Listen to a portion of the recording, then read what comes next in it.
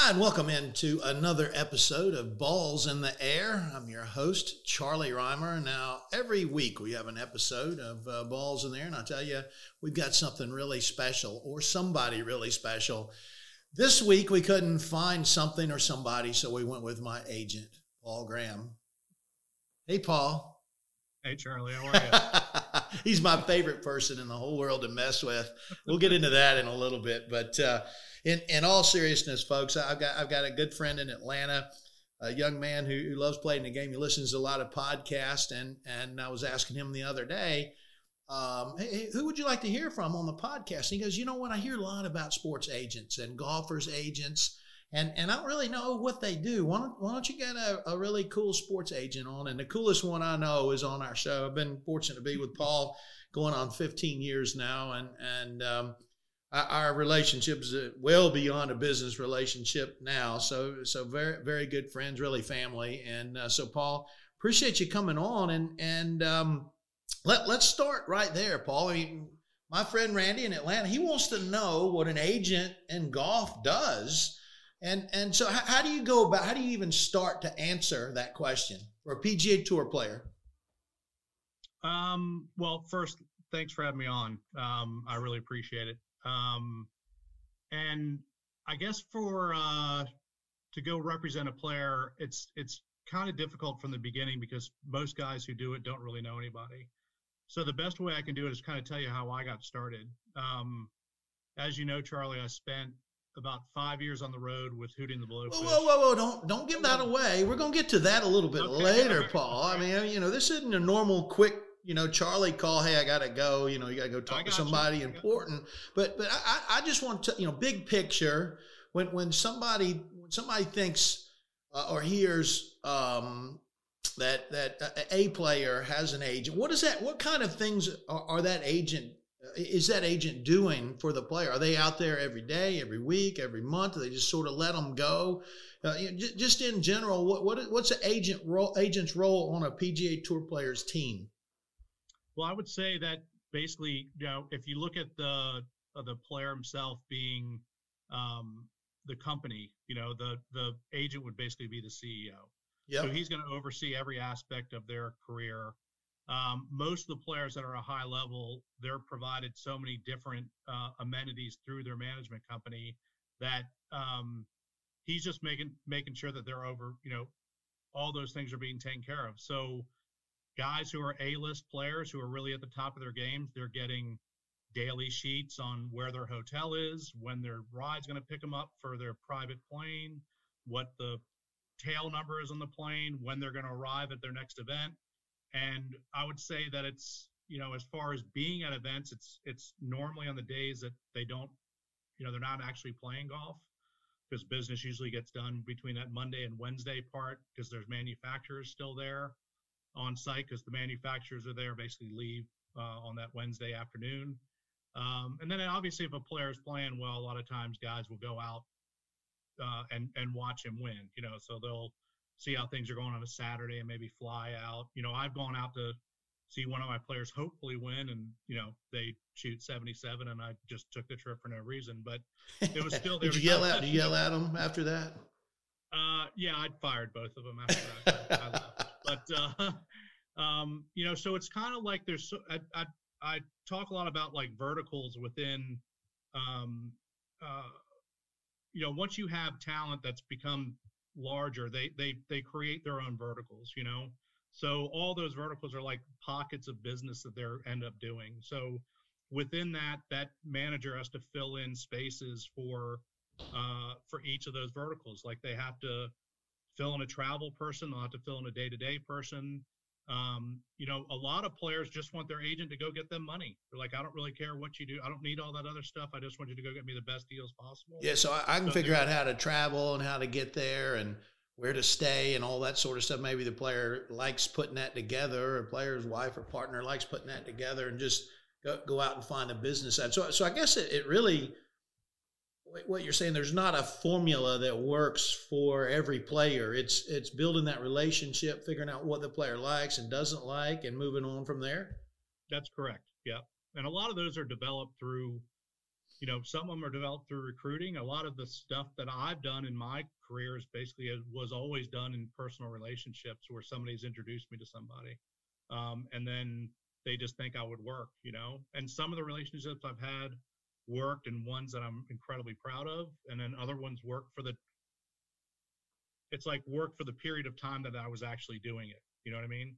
Like I'll sign a guy and I'll go, I know in my head, I'm not going to work with them for a long period of time in their career. And I know that I'm there just to take care of that part of their career, So, yeah, you're trying to get them from point B to point C. Correct. And you sort of know that, and the player knows that going into the situation a lot of times. Yeah, I think it's almost we don't talk about it, but I think I personally feel, and I'm fine with it. At the beginning, I wasn't really fine with it because I was like, oh, what? But I understand what my role is, and I understand what I'm good at. So that's, I think as you get older, you start to accept the things you're good at and the things you aren't good at, and you kind of embrace the ones that you're good at. So that's what I do. Well, the biggest part of playing on the PGA Tour, and I've studied this a long time, I don't think you're going to disagree with me, is putting up some good numbers. The better the numbers that go up, the more money that comes in the bank, the more opportunity that comes in. But you have to balance that with the opportunities that you have. And I think probably the sexiest part of it that people start digging into when they think about an agent is what am I going to have in the bag? What kind of clubs am I going to play? What kind of ball am I going to play? And so talk to me a little bit about that, because there's differences in equipment and equipment companies, in particular on the golf ball side. How do you sort of balance that out? Because and all the offers aren't the same as well. I made a mistake very early before you were my agent. I chose to play a golf ball for a lot more money, and that ball was a little bit of a wild card, and versus one that was going to be a lot less money, but I knew what I was going to get out of it. If I had to do all over again, I wouldn't have chased the dollars. Although at the time it seemed like, yeah, that's a lot of money. I'm going to take the chance, and I'm so good I could go out there and play with a granite rock. That's not necessarily the case. So that balance, if you maybe talk to us a little bit about that, might be interesting to the listeners. I love the term chasing the dollars. So, those are all things that that term, you really don't understand it unless you're an agent or unless you're a professional golfer, or even if you're a professional musician. You go chase opportunities to be able to try to get paid. The first player that I started working with, I had two stints of being an agent. The first time I quit because I didn't like the way it was being done. The second time, the first guy that came in, I basically just had a checklist of questions I asked him. I said, what equipment are you playing? And he was playing something in particular. I forget what it was. But he said, man, I really love Hogan. I love always playing those Hogan Apex irons. Just love those irons. And 3 days before that, a buddy of mine just got named president of Hogan Golf. He's like, if you ever have any players, you know what I mean? So I look like a freaking genius. Yeah. Well, as a matter of fact. So we had a deal right away. You know what I mean? But he told me the stuff, like I knew to ask the question, like what's going to be the best to make you the best player. So that deal worked out great. I had another player came on to me and was going to sign with Ping. Ping doesn't have a golf ball. So that's fine. But Charlie, you know better than if I asked you this question, you know the answer. What does Ping really, and most manufacturers really care about in particular? The number one thing they all care about is the driver, right? And when you think about Ping, you think about their putters. I mean, they got the gold putters, irons, and then you start getting to the driver and the fairway metals. Yeah. Yeah. But their drivers sell and putters sell, So he's like, hey, I'm not in this putter, but I think I could, come on, it's Ping. I can get into a putter. Well, the guy just stopped playing a couple of years ago, but basically that was that whole thing. He went through 10 putters that year. And it was all because the fact that he was on at the time, maybe the Korn Ferry Tour equivalent. And it was all because they're paying him a little small fee. It was, and he's like, oh man, I need that money so I can go travel, I think right now if you can get corporate deals for your players that match up who they are, if you can get corporate deals that also match up in anything they're going to do in the philanthropic world, I think is important. And if you can find equipment deals that are going to match in, obviously the corporate deal can replace the equipment deal, and then the player can become a free agent. That's the perfect world to play any irons they want, any clubs they want, whatever.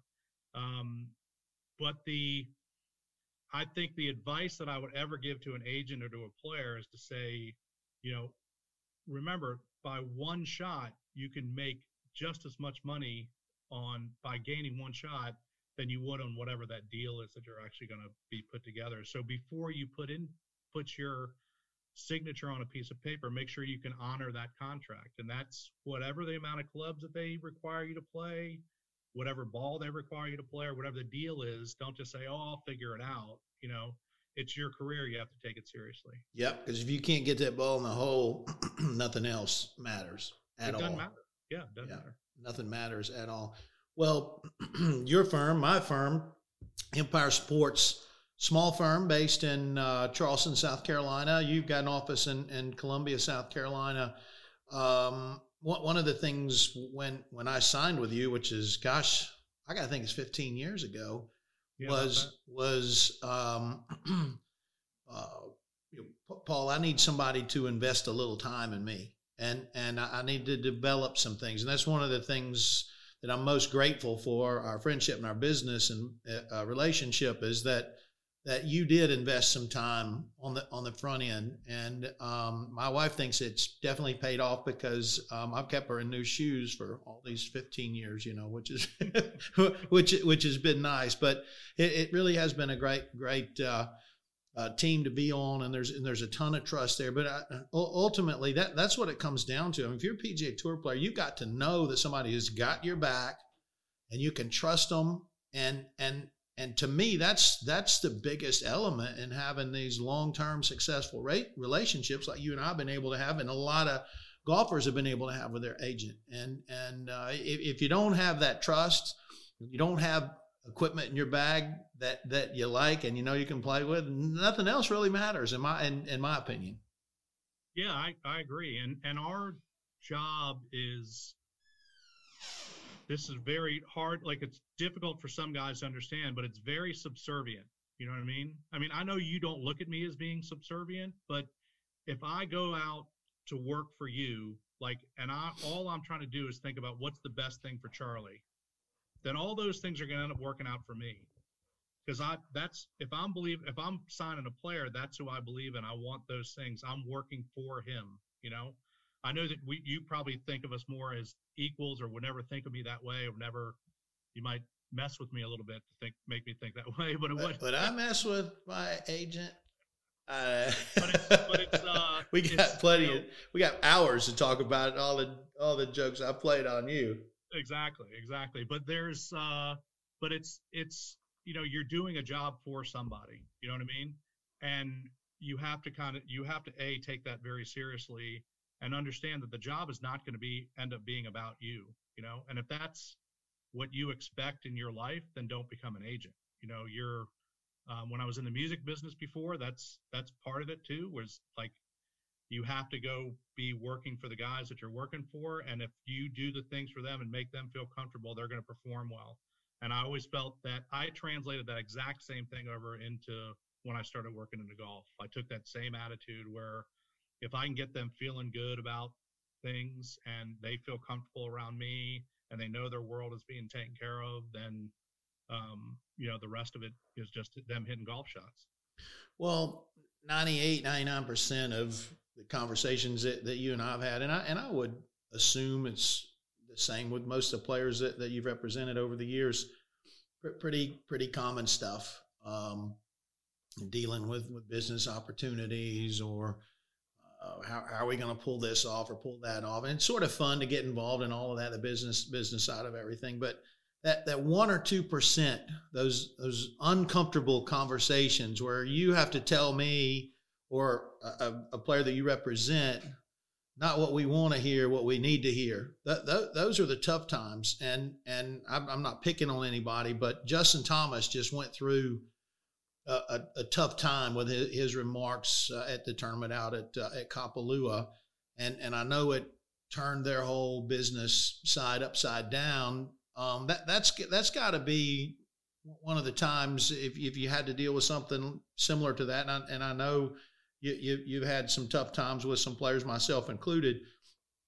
That's the part where that trust becomes really, really important, and maybe not the part of your job that's a whole lot of fun, I wouldn't think. Yeah, those are tough. I mean, those are tough times, and there's but I guess from my early days, by having guys that I worked with, that I realized that if I wasn't there and they made mistakes, all that focus is going to be on them. Everything's going to be on them. So I'm trying to give them as many chances to succeed as possible. And I've heard, I've never met Justin Thomas before. I've heard he's a great guy. Yeah, me too. He made a mistake, and it's an understandable mistake. I think the sponsor's reaction is understandable, and whether you believe it in or not, there's two sides to it. I would think that he would understand the sponsor's reaction too. Right. And that's not really for us to debate. It's between the sponsor and for Justin Thomas, and how his agent ends up handling it is really that. Listen, and when I've had situations where people that I know have made mistakes, we have to sit back and not respond to it a lot of times, not just, recognize the fact that we've made a mistake, but also give time to be able to heal that mistake and also learn from it internally. And we don't have to sit there and, proclaim that, hey, we're this great changed person or whatever. We just have to kind of let our actions speak for themselves. And I feel like somebody like Justin Thomas, from everything I heard, he'll understand what the ramifications of comments like that are. And I think he's going to be better for it, and I know that it's a lesson that needs to be learned, but and I feel bad for him, but yep. I truly believe that that's going to be the case. Yeah, and ultimately, and I haven't talked to Justin about it, but I'm sure he's to the point, knowing his background, that he's looking at it as being able to be an example moving forward that people can look at and follow. And it's neat for me to see the character shine through some of these players when they get in a situation that's not very good. Now, I don't know if I've talked to you about this, but I spent a day with Roy McIlroy at Bose headquarters just outside of Boston. Bose, the audio company, BOSE, and the CEO there is a huge golf fan. And remember, he signed Roy McIlroy, and they've got a long-term relationship now. And I was waiting with the CEO for Rory to show up. We were shooting some PR type pieces, and they'd asked me to host them. And the CEO tells me, he said a lot of people ask me why I jumped in with Roy McIlroy. He said, I'm the only golfer in the whole company. I said, well, I can understand that. He said, but last year, he said, was the second year of a 2-year deal that we had with him. And there was a year where Rory didn't play very well. And he said he personally, at the end of last year, called me, and he didn't ask for an extension. He told the CEO of Bose that Bose didn't get what they had paid for because Rory said he played poorly. And he said, I'd like to do a third year with no fee. And I just thought that was, that was just so cool. I mean, that's the kind of player you want to deal with. And I think Justin Thomas is in that league too. He'll figure things out, but doing the right thing, doing it the right way is something that's really important as a player and as an agent and as a team together. And I think the people that do that and operate at that level end up having the most success on and off the golf course long term. Yeah, Bose had a big factory right down here in Columbia. They really helped us out early days on the Hootie event, the Monday after the Masters. So it's been really good company. And actually, early on those days, I was like, why don't you all get into golf? This would be the perfect piece, And Yeah. that's the guy who ran that factory up there. He was the only golfer in the whole place there. Yeah. And he said, I mean, and it's a very similar situation where it's like, that's not what they do. So you had this great relationship with Bose, and I never got any free headphones out of it. That's what I'm finding out now. This is before we started working together. Oh, okay. I feel a little better about that. Yeah, so, well, let's dive into your story a little bit. It's hard for me to realize this, but apparently you were a track athlete at the University of South Carolina. What did you do, like javelin catching or something like that? I tell my students that don't come back to me and say, hey, would you do shot put or discus or something? I said, no, I just got fat. I don't really know what to tell you. I can relate to that. You were a runner though, right? Yeah, I ran half mile. And came here in 1984. My best friend and I came down, both got scholarships. We both went to the same high school and in Maryland. In Maryland, Yep. And we came down here. And my freshman year, I got really sick. I got hepatitis. Yeah. And I went from Charlie. I was like same height I am now, 6 feet. I weighed 135 pounds when I came to college. And after I had that, I weighed 125 pounds, maybe even teetering on 120. I mean, it was bad. I was 120 in the second grade. But you were fast though, right?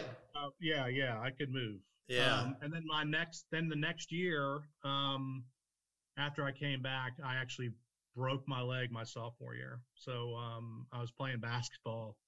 We went and had a workout, and after the workout, they were going to go lift weights. And I was like, dude, I don't lift weights. I just run. And I went to go play basketball with my boys. And last point of the game, I went up for a layup, came down, and snapped my leg, and that was it. So I ended up spending 5 years at the University of South Carolina as a result of the injuries. Yeah. Maybe a little bit to do with me not paying attention during class. I had 5 years at Georgia Tech without any injuries. But during that time period, you established a relationship with some guys, some musicians that ended up doing pretty good for themselves. Isn't that about when you met Darius and the guys in Hootie? Isn't that about that time frame? I was 17 when I went to college. In the first 2 weeks of being at school, I met Darius, who had not even met the other guys in the band yet. Yeah. And also during that time, my best friends were all soccer players, and Sony played on the soccer team. So I knew Sony, even before he was in the band at all. So what ended up happening is one of my closest friends still to this day, she was hanging out with this guy who played guitar in a band. She's like, hey, come with me to go see it. And I have my cast on my leg, So we go up this place called Pappy's, and man, like everybody in there is just blasted, they're hammered. And the band's up there playing, and it's not that great, but all their friends are coming up and singing. And it must have due to the fact that just everybody's had like 20 beers. So they're just, it's hard to play good music when you've had 20 beers. But I remember when the drummer at the time came out from behind the kit and got behind a cello, and they did Eleanor Rigby, and Darius singing Eleanor Rigby. And I was like, man, that's pretty badass. And the guitar player ended up being Mark Bryan, who, is a good friend of yours as well. But Mark and I and Dean, who's the bass player, and we grew up like 10 minutes from each other and didn't even know it. So wow. Literally from that moment on, that was my friend group in college. And that was your freshman year?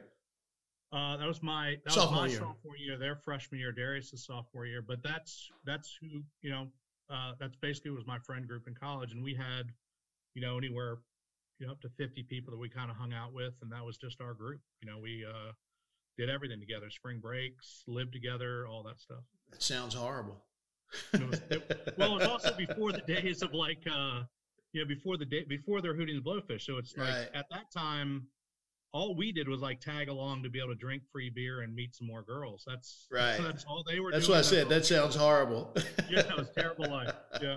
But they started coming together and having some success. And when I first became aware of Hootie and the Blowfish, they all the guys love golf, and Gary McCord introduced me as the band got going, and it became clear that the guys love golf, and they started spending a little time with some more players and developing relationships and really starting to get going. It always just seems like, and has continued to be, a great relationship with golf.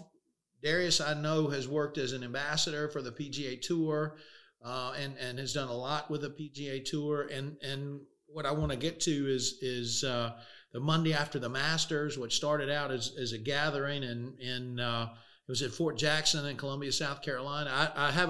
I missed the first one, and I missed one a few years ago. So I think I've probably been 30, 31 of the Monday after the Masters celebrity pro-ams. Now, how many have we had? Well, we're going on the 27 years, but because of the last one being canceled, we're really on like our 27th, 28 years. 27, yeah. So it's been a lot of fun for me. Other than the first one, and one I missed a couple of years ago when I was playing in a PGA Tour Champions event, I've been at every one of them, either playing or covering it for television, and it's just been amazing what that event has done in terms of bringing people together and raising money for the Hootie and the Blowfish Foundation, which I know you're a board member of. But before we get a little bit farther along, maybe just talk about some of the things that all that money that's been raised over the years has done for folks here in South Carolina. Well, I have a lot of moments in my life that I'm really proud of. Like I've got a handful of things that business-wise I'm really pleased with. One, being on the road with the band and them having that success was just an amazing piece. And, after I finished being on the road, they basically asked me, hey, do you want to go run this golf tournament? And when you went on the road, you were the road manager for what, 5, 6, 7 years for the band? 5 years, yeah, from 93 to 98. And I remember Darius and I were going out to play golf, which was pretty much a daily thing. And he's like, hey, we want you to go run our golf tournament. And I was like, all right, I've never done that before either, so I guess I'll give it a shot, So I went out to start doing this golf tournament basically by myself, but we had an incredible board. Like, we had a very active board and really established a cool event. And the very first year I did it, actually Tiger came the very first year we did it. So we had 12 or 15,000 people, something like that, up here in Columbia, seeing him play. And that was really an amazing day. And so that, from then on, there's been so many different moments, and so many things that have kind of defined the tournament itself.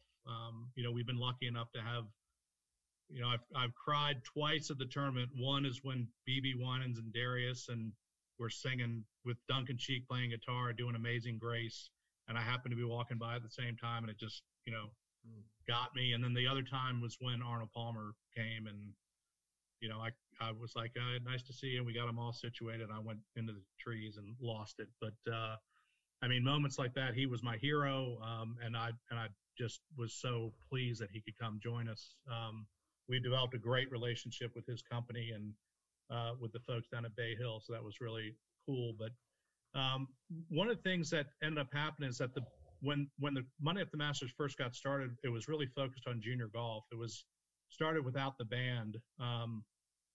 And when they decided to go and dive into Monday After the Masters, they really focused a lot on junior golf. So it helped establish junior golf as they came up.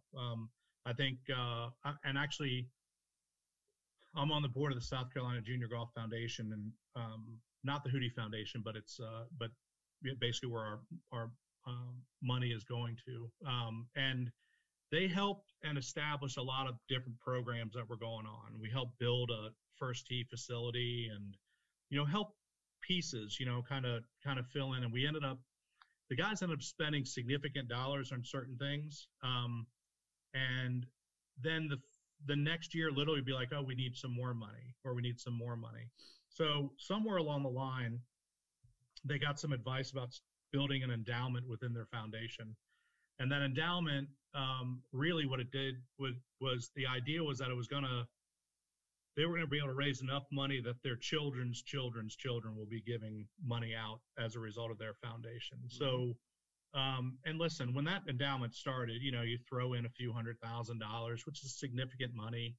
And then you basically just give away the interest. That's the whole concept behind it. And they were like, hey, if we get to X amount of millions of dollars, then we'll be good, And I think the number is, I think it's almost 5 million now, somewhere $4 or $5 million. So they've been giving that money out as they're going on and just building up the foundation. So our tournament's a little bit different because normally a tournament is like the tournament and then there's the foundation. Well, the tournament itself for us is the charity, and then the foundation is the kid gets the money. And so the band just chooses things as they come up, and they'll give money out. But they've always given money back to junior golf. Mm-hmm. It's always been a big part of it, yeah. Huge part of it. A lot of people don't realize it. And part of the Hootie Foundation being established was the fact that we all got married and started to have kids. And there was the embarrassment of South Carolina being 49th in education. And that turns into also like, man, we really want to do something. So a lot of it has to do with kids. Like, we wanted to take away some stereotypes that golf had, in itself, which I think the band was an integral part of early on in their careers. And then the other part of it was to be able to give back to things, because we feel like golf does add an incredible dimension to young kids' growth. And it gives them a chance to be honest. It gives them integrity, all the things that we've heard about. But also there's other things too that the band wants to do and the band wants to be a part of. But it mostly gears around towards education and basically in the whole essence of just helping people. They've always been like that. I mean, I remember we did a show in Raleigh, at the amphitheater in Raleigh, and right around the Jimmy V Foundation. Mm-hmm. And Charlie, you may have played in the Jimmy V golf tournament. I have tournament. a couple of times, yep. Became a really big thing, and they had really incredible guys because of Coach Valvano. And we went to that tournament. We got to play. I remember I played with Jim Boeheim. I got my second place trophy over here next to me, Charlie. That the band played that show that night. They sold more tickets than any band had ever sold at a show, and they gave that money away to the Jimmy V Foundation. Wow. So it was like they've always been that way. Like they've always had a desire to try to help people out, and that's where their foundation kind of, it was an easy thing for them. Well, the state of South Carolina by population is not one of the biggest states. By heart, it is certainly one of the biggest states, and golf actually is the largest industry in South Carolina, which is amazing. And to see the relationship that South Carolina has with its beloved band is really cool, and the huge role that you've played with the band, and now with the Hootie event and the South Carolina Golf Junior Golf Foundation it's really neat. So much good stuff going on here, and the event over all of those years, a couple of different golf courses in Columbia, came to Charleston at Kiowa for a few years. I believe now it's found its permanent home here in Myrtle Beach, my home, and where the show is based. And it wasn't played early this year, but it will be played later this year. It's a September date. Is that correct, Paul? Yeah, we chose to push the April date back to September just because we wanted to give the best efforts and our best efforts to be able to try to have a normal event, as normal as possible. So we're hoping that by that time we'll be up. Because our tournament, Charlie, by being there a million times, it's not like if we were doing a golf tournament, it'd be fine. People just show up and they go play golf. But golf for us in this scenario is the driving force behind the event, but it's also almost become secondary. And fortunately, because we got 4 incredibly talented guys who are hosting it, you know what I mean? Like, I could have the greatest PGA Tour player in the world hosting it, but all he can really do is play golf. Exactly. He can't have jam and play and have fun. And have all their buddies come in and play. And It's truly an amazing event. It's the largest single day fundraiser in South Carolina, I'm told, every year. And for our listeners, it's fully subscribed. If you want to play in it, it's tough to get a spot, but it's always a lot of fun to come out and watch all the celebrities play. And if you get a chance to be able to go and watch the concert. And Paul, congratulations on all the great work you've done with that event. I can't wait to get to September to get back to the event. I want to finish, Paul, a little bit about what you're doing now, along with being an agent and managing some cool events. You're actually teaching at the University of South Carolina, and you're teaching in the sports and entertainment department, teaching some undergrad classes. I've had a chance to talk with you about that a little bit. You keep telling me that you're going to let me come up and talk to one of your classes, but I don't get that invite. I hope I get to come up sometime and talk to one of your classes, because I'm going to tell them some Paul Graham stories. But tell me a little bit about how much you enjoy that experience, being able to help shape young lives. Yeah,